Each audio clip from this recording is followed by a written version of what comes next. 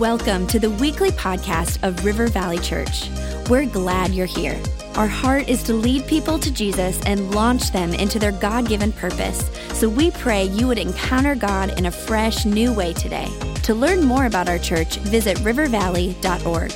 Now, let's tune in to this week's message.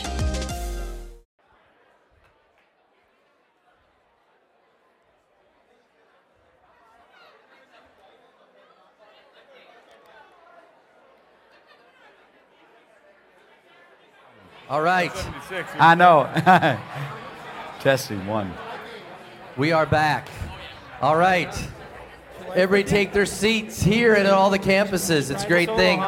Love this. And I'm just going to ask my staff if they can make sure that somebody texts me how many are at each campus. So campus pastors or whoever's in charge of each of the campus. Thanks for helping. Text me. Text me. Yes, all right. And let's get that working out. Hopefully we're getting this to all the sites. Hey, I am thrilled today that we have our Assistant Superintendent, Alton Garrison, with us. It is an amazing thing. One of the things you may not know, we are affiliated with the Assemblies of God, and that's about 12,200 churches in the United States of America, and then many more around the world. Matter of fact, the largest church in the world that John Bevere referenced in one of his sermons this weekend is an Assembly of God church, 800-some-thousand people that go to that church. Imagine that. You just think about that. I think they church plant with 20,000. They're like, here, you got 20,000, go plant a new campus. So how's that, Burnsville? Yeah.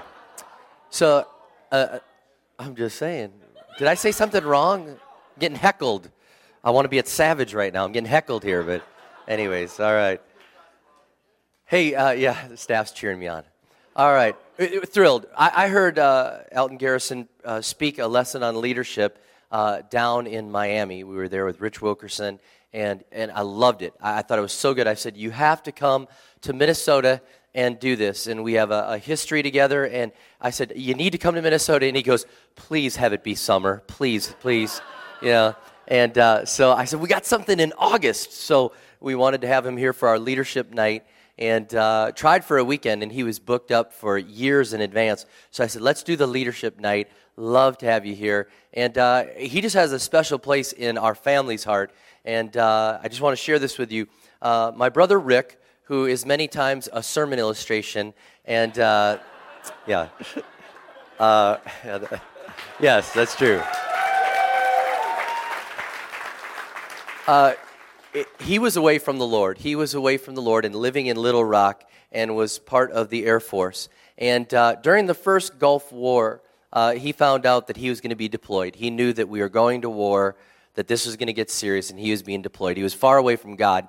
And on a day in Little Rock, Arkansas, he decided to go to a church and picked Alton Garrison's church. Now, it's significant because that day was a snowstorm in Arkansas. Now, I know it's not much for us. It was just a couple inches, maybe an inch, if that. But, down south, that's going to shut a place down. But Rick was far away from God, and he said, I'm going to church. I have a four-wheel drive truck, and I'm going to make it there. He went to church, got there, and in a church that normally had about 1,500, so imagine an Apple Valley service just packed. In a church that was normally like that, about 100 people showed up that day. And so they thought, well, should we cancel church or not? Should we keep it going? And Pastor Garrison was like, well, 100 people showed up. We might as well at least do it for them, all right? So he goes and preaches the message for the 100 people and does it there. And it wasn't like live stream where, he could know that people were watching, at least from home. There were 100 people there. And at the end of his message, he called for an altar call. And he thought, surely, Lord, there's not a chance anyone is here that doesn't know Jesus. It's a snowstorm, and if you don't know this, when you're a preacher, you start battling. Should I do this? Is this me or not? And one of the things you don't want to do is do an altar call and not have anyone respond and then say, well, blessings on all those that are saved. You don't want to do that. You want to, and he's arguing inside, and he just feels like, give the call. And Rick was the only one that came forward. And in that whole church, he walked forward, knelt there, repented of his sins. The church prayed for him, welcomed him back into right relationship with Christ. He called my mom and dad bawling, I got my life back with Jesus. I've been in rebellion. I'm back. I'm 100%. And since that day, I've just so strongly been just grateful. And I know my family has as well. And then my mom came in and said, I just had to say thank you again right before service. And it's just a thing. Never despise the day of small beginnings. Never look down on your life group of 10 people. Lives are being changed one at a time, one at a time, and one at a time. And now he's a deacon with a godly marriage, with boys that he's raising and a daughter that he's adopted and raising. And just all that. Just think of how his trajectory would have been different if a church was closed because of a snowstorm and if an altar call wasn't given. So this is somebody we love because of what he's done for our family, what he does for our movement, what he's done in ministry, and I believe he has a word to share for us today. So here, and I know it's awkward at the campuses, but I want you to do this anyways as a show of honor. I want you to clap your hands and welcome our Assistant Superintendent, Alton Garrison. Thank you. Love you, man.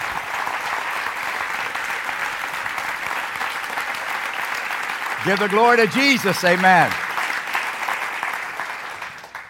Wow, it's good to be here tonight. All this energy in the room, and I know all the campuses are feeling the same thing. Thank you, Rob. What a great leader God has given to you. This church is a vanguard church, and you are having an impact around the world, and particularly in the tribe that I'm a part of, the leadership team, the Assemblies of God. So thank you. Thank you. Thank you for releasing him on occasions to go, because that's you planting seed in other places. And so God will reward you for that. Thank you.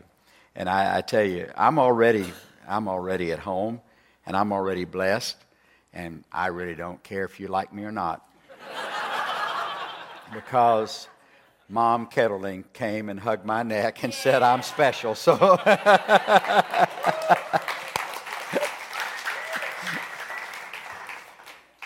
I was an evangelist after my Bible school days for 18 years. Not very many of those left anymore in itinerant ministry because everything's changed. But that's what I started out as. And then I became a pastor. I'd never pastored a church in my life. I was 39 years old. The only church I'd attended was my dad's church. My dad was an alcoholic, drinking a fifth of whiskey a day, dropped out of school at the 10th grade. He was a wreck, totally undependable, totally addicted. And Jesus Christ intersected his life and in one split second saved him, delivered him from alcoholism, and radically changed his life. Just like that. In a few weeks, he was baptized in the Holy Spirit, and within just a few months, they appointed him pastor of a church before he had ever preached his first sermon. Now, I don't know if that's faith or the spirit of stupid. I'm just telling you, they don't do it that way anymore. In fact, I'm kind of a part of a team that creates a lot of hoops for people to jump through before they can be credentialed. But it was such a little church, they didn't figure he could mess it up. Nobody there but his family when he started. And it was a little town called, are you ready for this? Sour Lake, Texas. In southeast Texas, a little oil-filled boom town that dried up and hardly anybody there. And it's a little bitty building. In fact, I went back, Johanna and I went just a few months ago and preached an anniversary. I hadn't been back in probably 40 years. I actually preached on the stage in the school auditorium where I got my high school diploma. And I saw this little church. It would only seat 90. I mean, it was a little church. He didn't have an office. He didn't have a secretary. He didn't have an associate pastor. He didn't have a deacon board. We didn't even have a foyer in our church. You're either in or out of our church. But that's where I got saved and where I started my ministry. So I'm going to tell you that no matter what Satan tells you, no matter what your background is, no matter how unqualified you may think you are, God can use everybody in this room. He can use everybody that's watching on live stream. He can use all of us. I was 8 years old, and Dad came to me and said, son, you're our new pianist. I said, but Dad, I only know one song. He said, don't worry, we'll sing it every week. The lady that was the pianist, her husband was transferred out of town. She'd started teaching me gospel piano. I'd taken a little classical, but no gospel piano. She'd only taught me one song, and she was gone. Now, I wasn't any good. I was all they had. They didn't have anybody else. I was it. He said, if you'll sit there on that piano bench, after you play the song you know, you pray for God to teach you how to play those other songs that we're singing a cappella. You know what that means. That's a Latin word that means we don't have a piano player. He said, God will teach you how to play those songs. Not true. I mean, he might have done it for Andre Crouch or somebody, but my mother had a better idea. Take lessons and practice. And so that's how I started. And played the piano in church, traveled. You don't know this name perhaps, but some of you that have white hair might. Well, Rick, you got white hair. You still wouldn't know. I was the first crusade organist that Jimmy Swaggart ever hired in 1971. So that's how I started. And made 10 gospel recordings back in the 70s and 80s. And all that's past now, you know. In fact, the other day, one of my friends emailed me and he says, check on eBay. They're selling some of your old record albums. I mean, just the covers are something to behold. You know, I had a burnt orange or powder blue leisure suit, you know. And I even had 8 tracks for sale, you know. Record albums. There's kids in this room, they've never seen a record album. You show them a record album, they go, ooh, what a big CD. They said they're selling 5, and I thought, well, eBay, you make it on eBay. That's pretty good. So I clicked on the link, opened up, sure enough, somebody was selling 5 of my old record albums. There were 5 different albums on eBay, and I was feeling pretty good. Till I looked at the opening bid. 99 cents. And not a piece, all 5 for 99 cents. I'm just telling you, if you can take a person's talent and put it on eBay for under $1, ego is not my issue. I need some encouragement tonight, so y'all going to have to help. I need to feel a little love in this room, I'm telling you.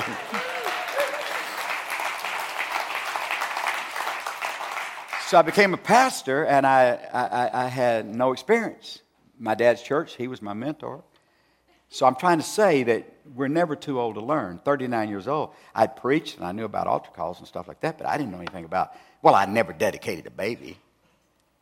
That's a sacerdotal duty you're supposed to know how to do. I'd never baptized anybody.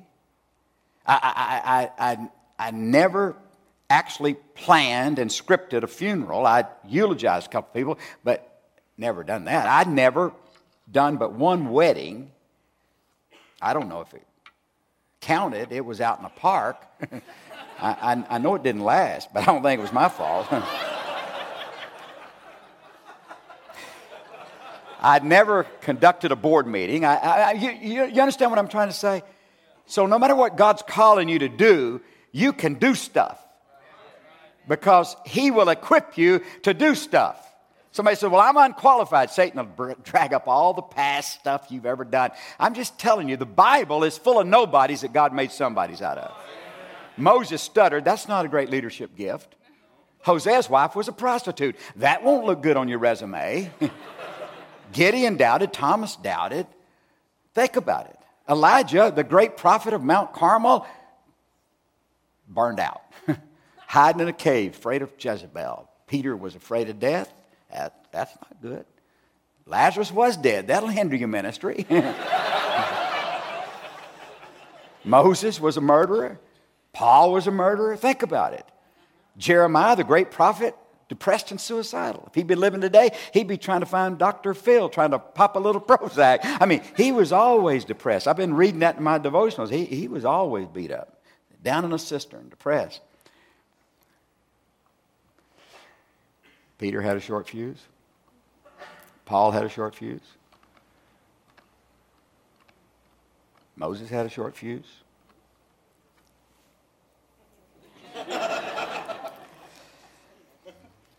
I've determined one thing. God can hit good licks with crooked sticks. So if Dad could make it, I went back to that little anniversary and preached in that little church. It still seats only 90. It was packed that morning. But I heard testimony after testimony after testimony after testimony of people's lives that were changed because of his faithfulness. And I stand on his shoulders today. I'm not qualified to be here. I've only pastored one church. There's a lot of stuff I don't know. You guys know a lot of stuff because you've been through a lot of stuff. But tonight we're going to talk about some things that maybe, if you only get one good thing out of it, you hadn't wasted your time. You've already laughed a little bit, had a little fun. Somebody called me the other day after they just walked up when I was telling this story about my one song I knew, and they want to know, you still just know one song? I said, no, I've learned a couple of more. So I thought I'd play one, just one. Now, wait a minute. I need to lower your level of expectation. But there's not 88 keys here. That's the problem. So I can't be responsible. This is a song that some people think it's just a patriotic song, but it really is. It's a renewal song. And so what we're talking about tonight is that we have to be people of truth. And we have to understand the value of truth and how that truth is dispensed. If David could play away the evil spirits of Saul on a harp, all music, regardless of the style, whether you like it or not, it may have value. So I thought I won't play long. If you don't like it, it'll be done in about 3 minutes. A little more volume.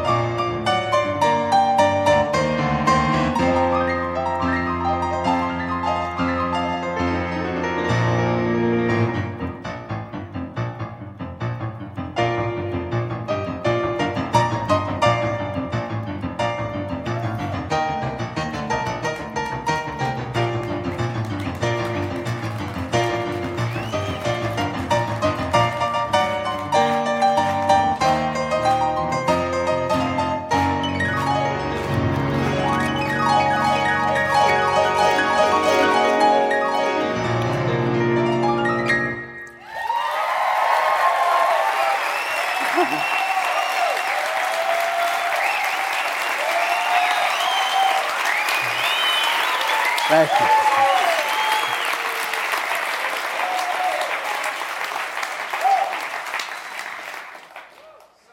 How about $2?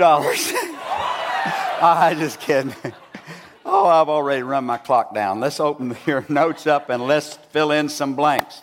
I promised the tech people back there I would not miss a blank.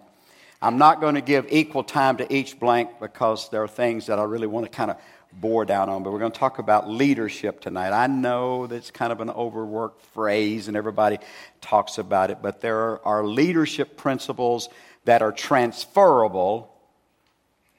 And many of them that are taught in the secular realm come right out of the Bible. So I'm going to talk about, first of all, leading from a biblical perspective. Effective leadership in our context must capture a vision for God's mission. Effective leadership must function under the sovereignty of God. An understanding of leadership must be founded in the certainty of the Word of God and its authority. Now that's the biblical part. Let me talk about the empowerment part that is tied to that, but it is mainly the Holy Spirit. In the Old Testament, there are only 3 ministries that were anointed: ministry of the priest, the ministry of the prophet, ministry of the king. Now there were sporadic anointings on individuals, situations, but 3 ministries: the priest, the prophet, and the king. They were anointed to, first of all, the prophet to reveal God, and the priest was anointed to reconcile mankind, and the king was anointed to rule. And Colossians 1:27 says, Christ, the anointed one, in you the hope of glory. So the very same way Jesus was anointed to be priest, prophet, and king, you're anointed. Now, not always foretelling. I'm not saying everybody here has got to say what's going to happen next Thursday, but the prophetic utterance can also be forthtelling, and you reveal God to this generation by what you say and how you act, your declarations and your deeds.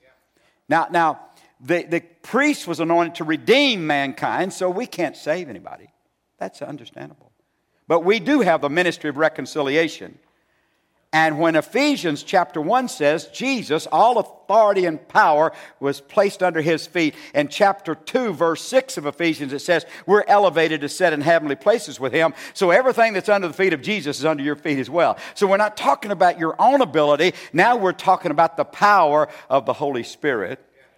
The Holy Spirit, if you think of it like electricity, is generic in its flow. Electricity is generic in its flow, but specific in its output. So if you flow electricity through a transformer into your house, whatever it connects to is what it empowers. If you flow it into a heater, you get. If you flow it into an air conditioner, you get. If you flow it into a TV, you get. If you flow it into a whatever, piano, it doesn't matter. So it's generic in its flow, specific in its output. The reason this is important is that everybody listening, watching me right now, God has gifted you. Romans chapter 12, we'll talk about this in the morning. Everybody has different gifts. So we're not all wired the same. Some are introverted, some are extroverted, some are more outdoorsy, some are more in. Some like to work with their hands. Some have the gift of mercy. Some have the gift of teaching. Some have the gift of hospitality. Some have the gift of leadership. When the Holy Spirit empowers you, it connects with your gift and enhances your capacity. So it's generic in his flow and specific in his output. Does that make sense? So you're not here tonight just to learn something to fill in a blank. You're here tonight to realize that whatever God has equipped you to do, he has given you a special power. Now let's look at some of the functions of leadership. We're to function with the same anointing as Jesus. See, a lot of people don't understand this Holy Spirit. They think it's spooky, ethereal. Let me tell you, we're not talking about Casper the Ghost here. He's not a dove. He's not a wind, not fire. He purifies like fire. He has force like wind. But he's God. Jesus went away and he sent the Holy Spirit. He's the God who stayed.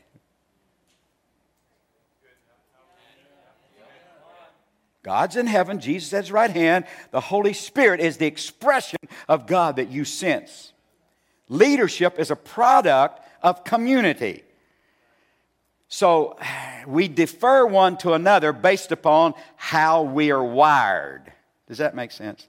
Now, you have a lead pastor, you have a vision and mission and values. But other than that, you have to know it's a product of community. Leadership is multiple and shared. And leadership blends spirit and strategy. Leadership blends spirit and strategy. Because a lot of people think, well, it's all spirit. And they'll go, but what about strategy? Well, it's all strategy. No. It's not either or, it's both and. So it's like every train needs to run on 2 tracks or it's going to fall off. Every river needs 2 banks or you're going to have a flood. So you have spirit and strategy. It's like the Son of God, the Savior. One is the experience of God. The other is the expertise of God. One is the system of God. One is the Son of God. One is the love of God. The other is the law of God.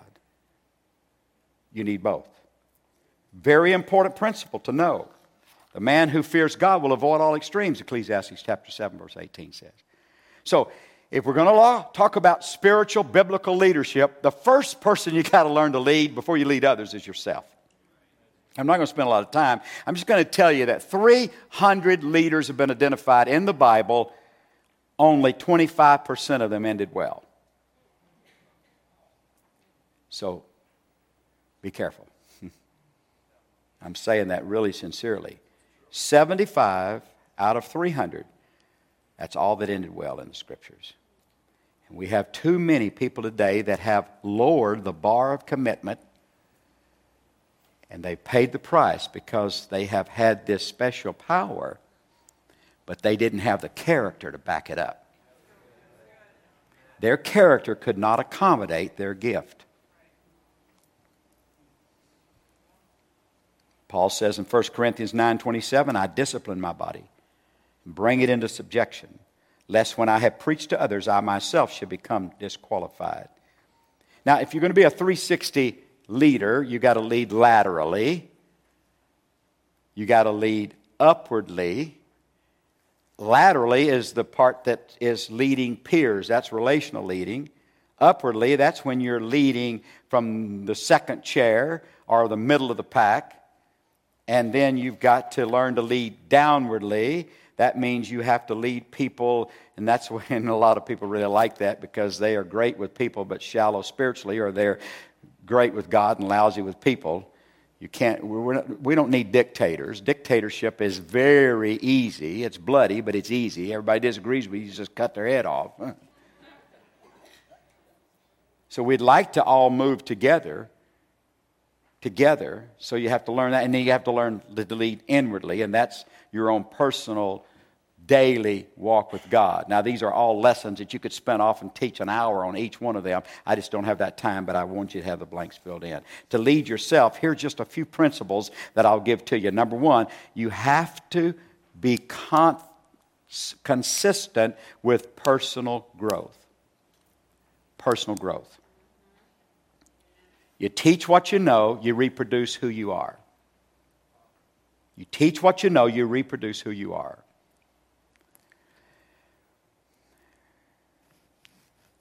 There are books written about it. Realize, number two, character is more important than skill.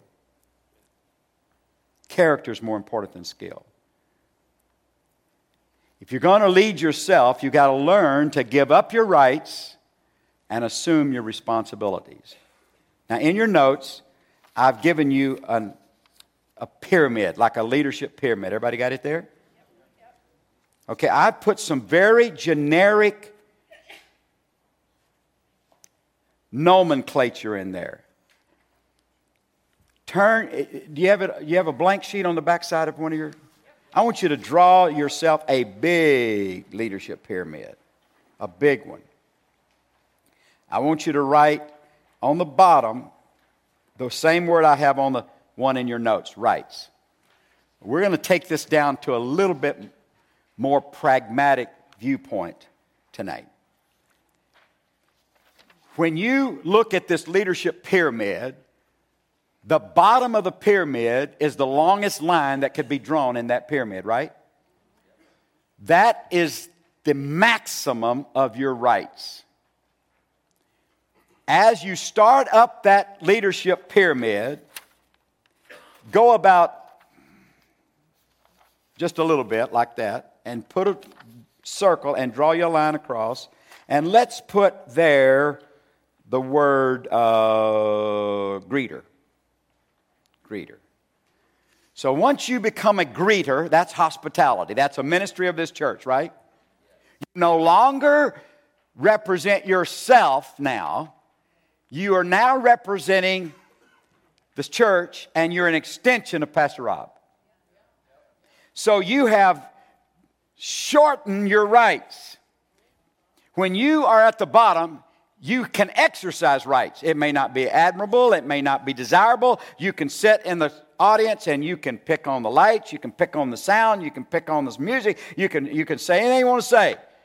You can frown. You can not participate. You can choose to participate. You can do whatever you want to. You have your rights. Once you start up that leadership pyramid, your rights begin to diminish.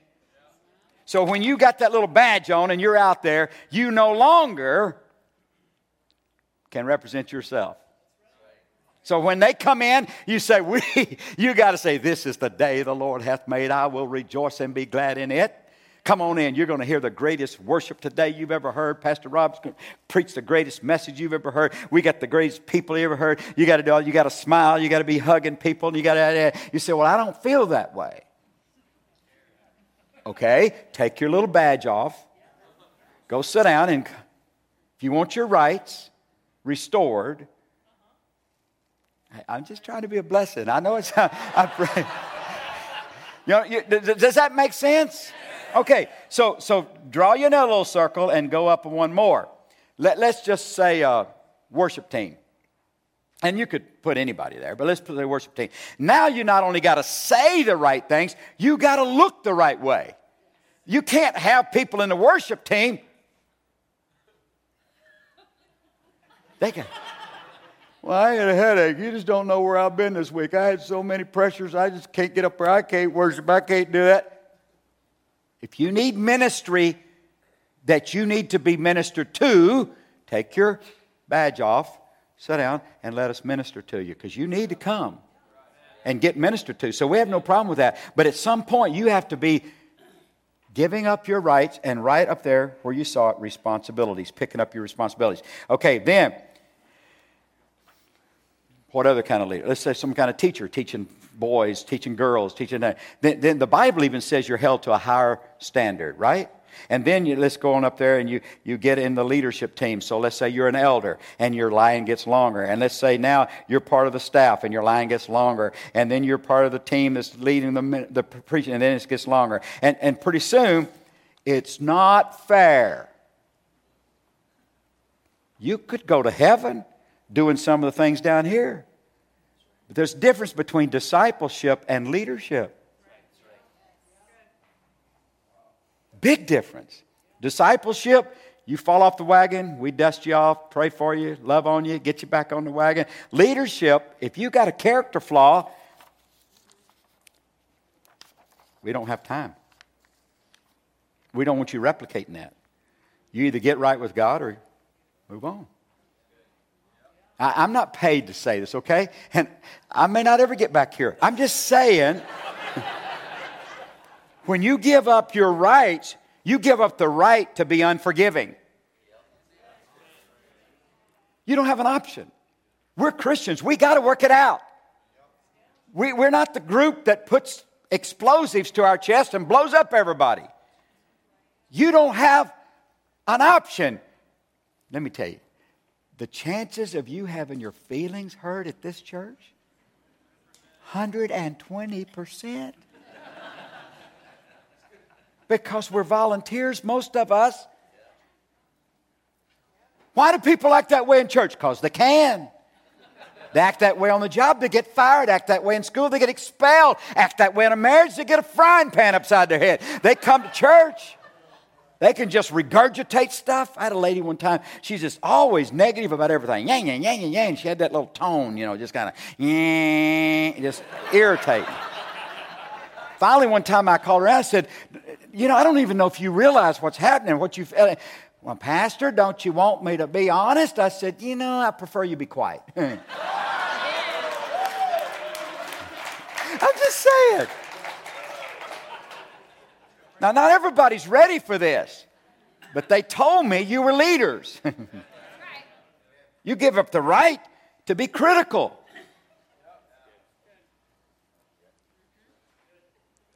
I'm not saying you don't have an opinion, but there's a right way and a wrong way to do that opinion. You got to give up the right to be reactionary. You got to give up the right to be disloyal. You got to give up the right to be moody. You say, well, it's not fair. If you want fair, go sell insurance.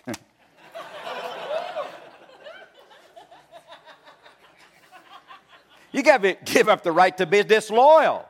You got to give up the right to be a whiner. You got to give up the right to be lazy. You got to give up the right to be vindictive. You got to even give up the right to be right. When the body decides, you got to walk out like you agreed with it. Anything else is disloyalty. We limit our options out of love because we know we should and we want to. Leaders, number 3, bring change. Now, everybody likes change unless it's happening to them.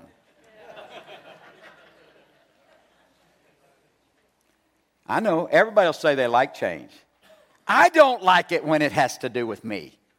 I could tell you story after story of times I didn't like it. I got a video.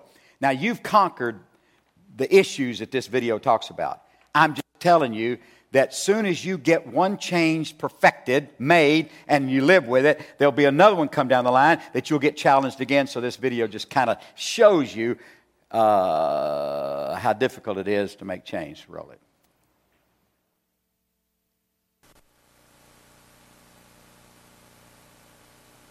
How did all this happen? Well, I guess it all began a few months ago. The messages were great. The pastor was great. Everything was great. It was all so wonderful back then. None of us, absolutely none of us, had any idea that this could happen. I always knew this was going to happen. People aren't always what they appear to be. It happened while our pastor was out of town, attending a conference. That's usually when these things happen. An idle mind is the devil's playground. When he returned, we could tell that there was something different about him. He was different. So different. He tried real hard to conceal his transgression. So I marched right into pastor's office and made him tell me exactly what happened. Our pastor finally broke down and confessed the matter to Faye, our church matriarch, on the condition that she tell no one. I immediately notified the prayer chain. I was shocked to hear what Pastor had said. You read about this thing happening elsewhere, but you never think it's going to happen to your church, to your pastor? At first I couldn't believe it. I said, no, Pastor would never do something like that. But the very next week in front of the whole congregation, he admitted it. They're in a hotel room, free from all the people and duties that usually hold him accountable. Our pastor decided to do something that would forever change the way that he is seen and remembered by this congregation. He decided to change our church. I mean, you think you know somebody, and then this. We trusted him. We thought he was one of us. The first change he wanted to make was to update our musical style. As the organist, the pianist, and the choir director for the past 13 years, I wasn't quite sure how to take that. So I stood right up and told him, if the organ was good enough for the apostles, then it is good enough for us. He wanted to use fewer hymns and more praise and worship songs. So what in the heck is wrong with the old rugged cross? I love the old rugged cross. We hardly ever used our hymnals anymore. And we had to learn a bunch of new songs that they put up on the screens with a movie projector right in the middle of our sanctuary. The following week, a new instrument arrived on stage. A guitar. A guitar. A guitar. So I said, what's next? Drums? A few weeks later, the drums arrived. Along with an electrical guitar. And something called a bass. The sacred ground where my wife and I exchanged our wedding vows is covered with wires and amps and speakers and various other implements of rock and roll devilry. And the music they started playing was sort of loud. Loud. loud. Loud! louder than usual. I had to shut off my hearing aid just to keep from wetting myself. This is what happens when you change things. But that's not all that he wanted to change. The pastor also wanted to change our service times. It was going to make me late for the Denny's brunch special. Start using drama. None of the scripts had any apostles in them. And start a small group ministry. Sounded like some kind of free love hippie cult to me. But none of these changes were as radical and devastating as what pastor suggested next. A slow But definite. Phasing out of the choir. That's when we realized that Pastor was possessed by a demon. Get thee behind me, Satan! But I love the choir. My wife is in the choir. My entire family is in the choir. word of this somehow reached the choir during their weekly potluck fellowship in the room that's adjacent to the pastor's study. The response was swift and frightful. It involved many handfuls of fast-moving room temperature food. The pastor escaped with his life, but none of us have seen him since. All I wanted to do was make a few changes. I had no idea it would end like this. Now all the instruments are gone, and the service times are back to normal, and the choir is still singing on weekends. And there's just one thing that's missing. I'm preaching every weekend until we find a suitable replacement. You know, someone who will toe the line. Yeah, we tried that church out a few times. The first week was great. Yeah, we loved the music. The pastor was funny, and what he said, it made a lot of sense. When we went back the next week with some friends, things were not the same. Yeah, the music and the speaker were completely different, and it was kind of, well, Let's just say none of us connected with the service. yeah. Now that the scandal is over, we finally have our church back to normal. Yes, sir. We are back to normal. Exactly the way God intended us to be.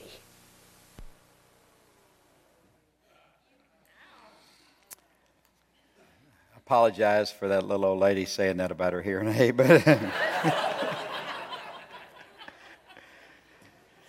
leaders bring change. Uncontrolled change equals chaos. Managed change equals leadership. Trust me, all growth results in change, but not all change results in growth. Why do people resist change? I don't think I have any blanks there for you. Loss of security, threatened personal status or personal positions, implied criticism of the past, additional work. Some people think it's unnecessary, not helpful. I found out that not everybody resists change. Some people are innovators. They really want change to happen. So here's some percentages. They may vary. There may be some people who would challenge this, but this kind of gives you an overview. The innovators are about 7%. Should be in a little bit of better sequence down, but I think you'll get it. 7% innovators. Early adopters about 15%. Show me's 30%. So you can see right there that about 52% of most any crowd dynamic will accept change pretty easily. Then another 38%, if you explain it to them well enough, they'll get it. But then there's a group of maybe 10% that never will. And so one of the things we have to understand as we grow, as we change, as we move, some people that we love dearly may not stay with us. And you have to understand that maybe that's just part of the sociological change that occurs. We don't want to lose anybody. We don't want to. We were getting ready to build a new church and move. I preached a sermon on not one hoof left behind, where Moses, Pharaoh said, go out and sacrifice, come back, and then take the men, leave the women and children behind. Then he said, take the women and children, but leave the cattle and I preached on not one hoof. We want to go across Jordan and we want everybody to go, not one hoof left behind. But I said, I love you, but if you don't go, you're not going to stop us. So that's tough. Here's some reactions to people, to resistance when they don't like change. Don't do it this way. Even, I don't know whether you're leading a small group or whether you're leading a larger group, no matter if it's your class or your small group. If you take the posture that the opposition is personal and you just throw down the gauntlet and threaten to resign, you haven't solved the issue. You could forcibly impose the change in spite of resistance, and that would be manipulative. You can keep positive yourself to the resistance and provide leadership.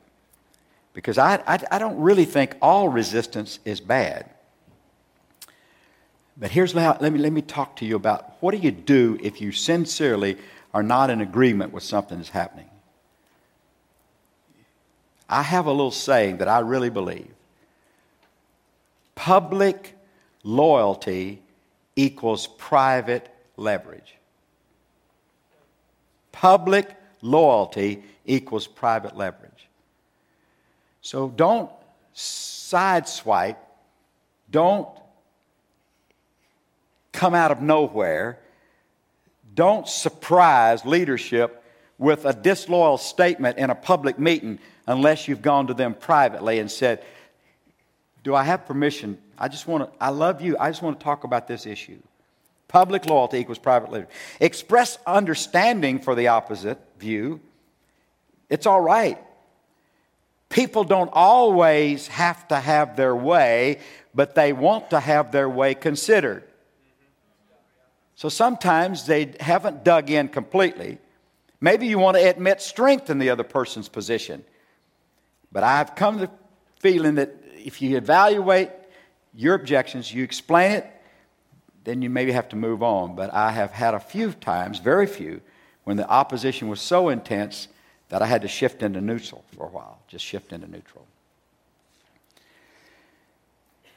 So if you're not really understanding their heart, you're not leading them. I'm not going to rehash John Cotter's book, but John Cotter wrote a book called Leading Change.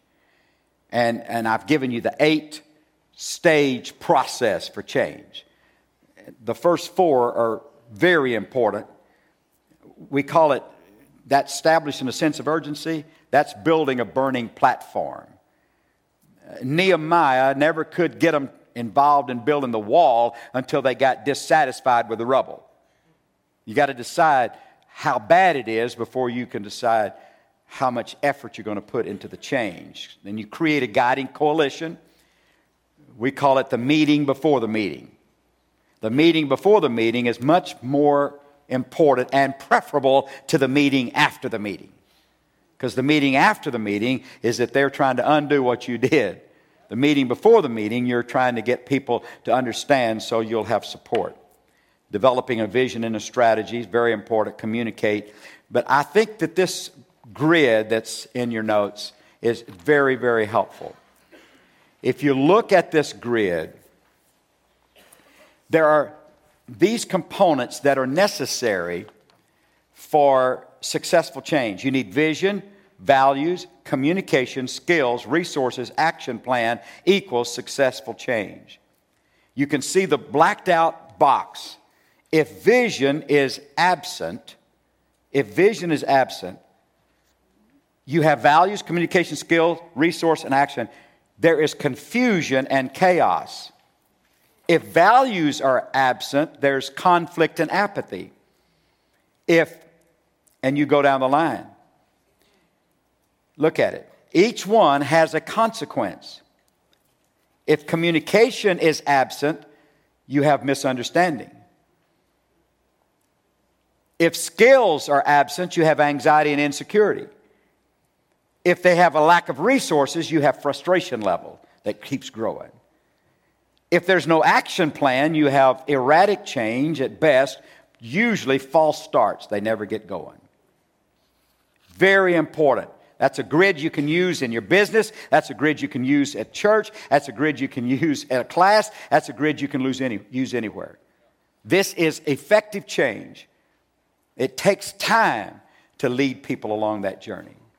Leaders understand timing and influence. They understand timing and influence. Let me close with this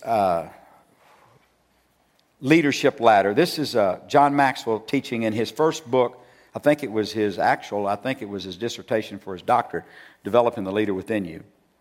I never saw this, but when I became a pastor, I took the pastorate of a church that had been plateaued for 35 years. Now, they tell you that the longer a organization or a church has plateaued, the harder it is to move it off that plateau. So 35 years, they'd never been under 450 in average attendance. They'd never been over 600. Now, back in the 50s, a church of 500 was a good church. They were very missional with regard to foreign missions. But they were very suspicious of anybody new in the community. Because they had seen them, they'd lived there a long time, and they thought, well, they were here 10 years ago, and they didn't stay, or whatever. One guy said to a second guy about a third guy, and the youth pastor overheard it. I don't know if this third guy, they were talking about this third guy, I don't know if he's going to stay with us or not. He's only been here 10 years. So they had become pretty inward focused, right? So when I got there, my predecessor had been pastor 12 months. His predecessor had been pastor 36 months. And his predecessor had been pastor 60 months. And there have been long months, maybe 7 to 9 months interim between each one. So here's 60 months, 5 years, 36 months, 3 years, 12 months, 1 year, and the guy who's never pastored. That's not a comforting trend line. The guy that was preceding me had seen a church grow from about 90 to 1,000, but he was the papa, and he kind of, what he said, it went. They had trust in him. He had a lot of credibility. He only moved 2.5 hours from his previous church, Memphis, Tennessee, to the church in Little Rock. He continually talked about where he was. His wife got her hair done over there. The kids went back over there. They always went back over there. They always talked about how good it was there. That didn't help them where they were. The guy that was there 3 years purchased new property to move the church out of a neighborhood where the church had always been. It passed by 1 vote. He didn't survive, even though it passed. My predecessor never liked the property that they had purchased, so he spent 1 year looking for new property. But by now, the people who didn't like the property liked the property, and they didn't like the new guy for not liking it.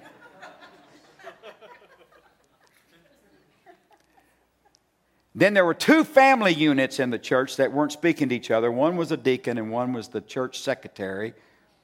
And one was, that was the one family. And the other family was the associate pastor that had been there with 6 other senior pastors. And his wife taught the largest Sunday school class. And his sister-in-law had the library. And his brother had been on the board 42 years. And his nephew led the music.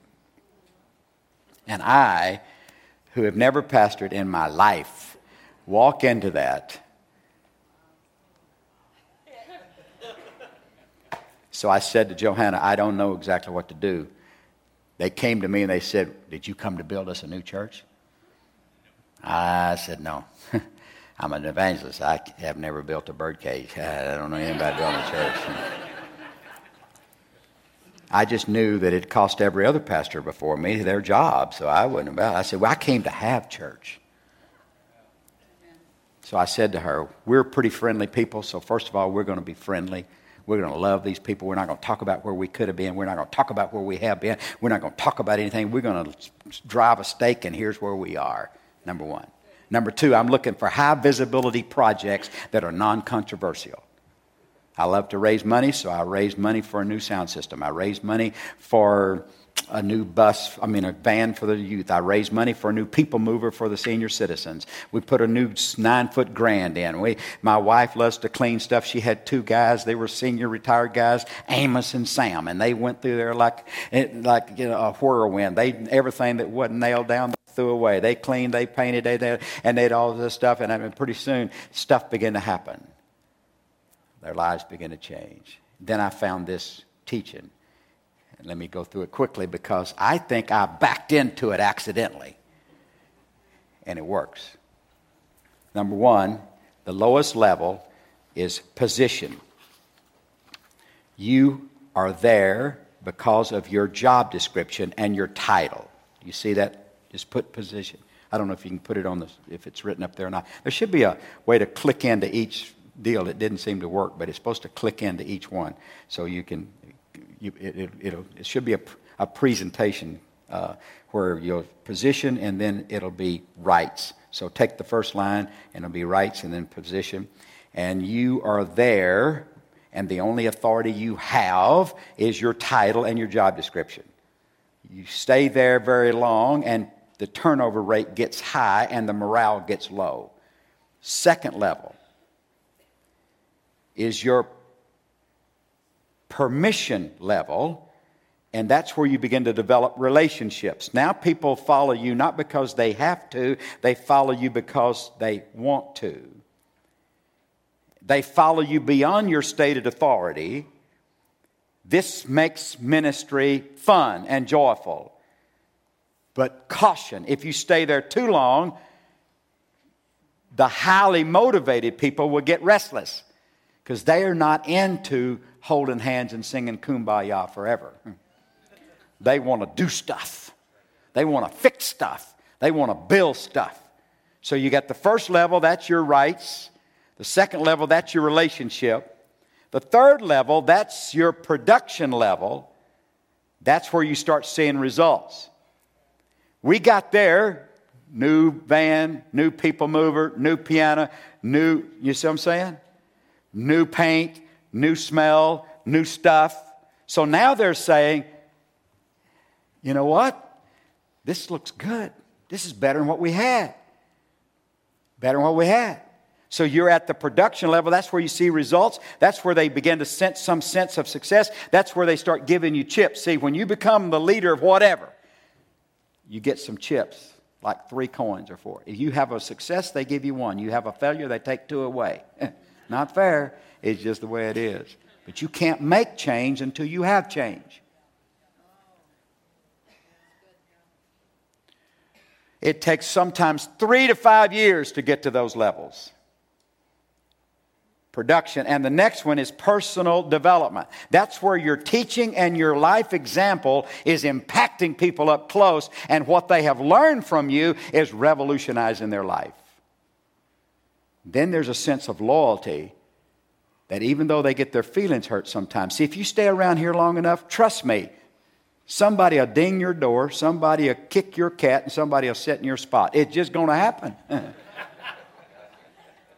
But if you have become something and your character's been built and you've got this knowledge, then suddenly there's a sense of belonging and loyalty that won't be broken by somebody getting their feelings hurt. They didn't talk to me. They didn't shake my hand. They didn't do that. They have a vision bigger. The final level is called the personhood level. And that's the respect level. That's what we call the Billy Graham level. You probably won't get there. No, I'm just kidding. It takes a long time to get there is what I'm trying to say. So these are steps that when I became the district superintendent, after I was the pastor, I went over to the district and I had 426 churches to lead. I did this same thing as a district superintendent. It was harder. My relationship level, in the first 7 months, I cycled through the district and visited had 17 different sections. I went through every section 3 times in 7 months. I raised $100,000 for what I call a district resource fund to give to the people. Instead of them giving to us, if they had a need, if they needed a book, I'd send books to everybody to read. If a pastor got voted out, I would send him $1,000 and a letter. If a presbyter or one of our leaders, sectional leaders, saw that there was a family that had a need, if a lady needed a new dress, if kids needed shoes, I would, if they needed to pay the light bill at the church, I would send them money. If it was qualified, I'd send it. I took them on field trips. I took 73 to California to hang out. We rode down Rodeo Drive. We went to the Dream Center. We went to the Roots of Pentecost tour. We built relationships. We invested. I had 3 cohorts going at once. I had a teaching going every month. At some point, they're saying, wow, they're not just asking to take. They're investing in us. And that's that loyalty that occurs. Leaders see first. They see farther out than anybody else. They see comprehensively, and they see completely.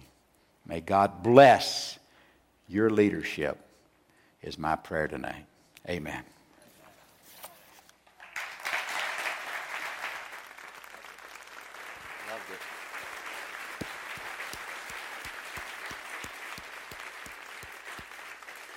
Man. Rich stuff. I could hear the amens around me, people talking, and, oh, that's good. And I was following on Instagram and Twitter and watching everybody putting it out there. Lots of great stuff. Great stuff. And I don't know if you caught it. He said the teaching tomorrow morning. Did anybody catch that? He's going to teach our staff tomorrow. How many want us to record it so it's available online? Yeah, and I thought so. You're like, wait a minute, we're coming back. All right, so we'll do that and make that available so that you can get in on that. You may not know this, but we have a monthly staff teaching where we do this, and all staff, all of our campuses get together. We have teaching, we have worship, we have prayer and intercession, and then we have a time where we celebrate with lunch. And so we'll capture that teaching. But loved it, absolutely loved it. You came, loved that we're connected. If we can get you back again, we want to hear more. And I know there was so much good there, so much good. So I will say goodbye to all the campuses that are watching online. You're going to go to live worship there. One church, multiple locations. I love what God is doing through this. I got the total, over 400 adult leaders plus children on top of that. That's the power of multi-site, being able to do that, and then many more watching online. So love all of our campuses.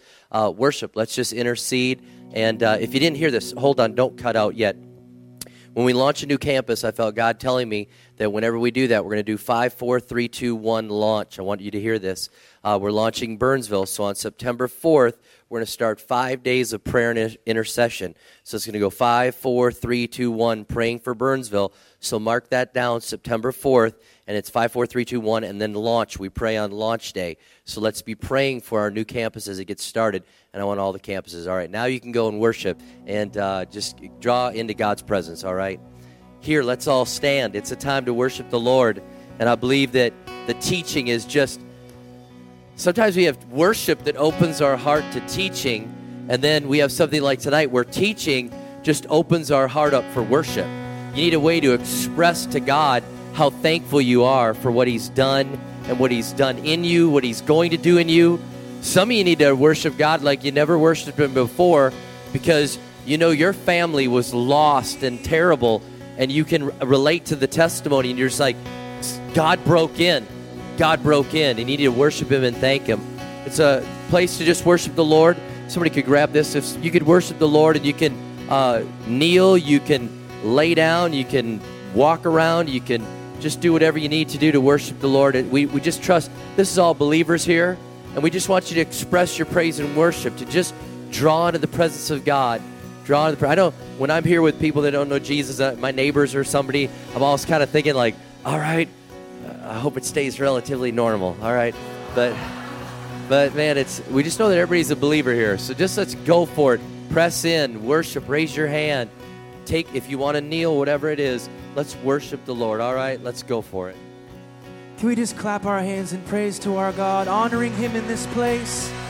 Can we just lift our voices in this place because of who God is?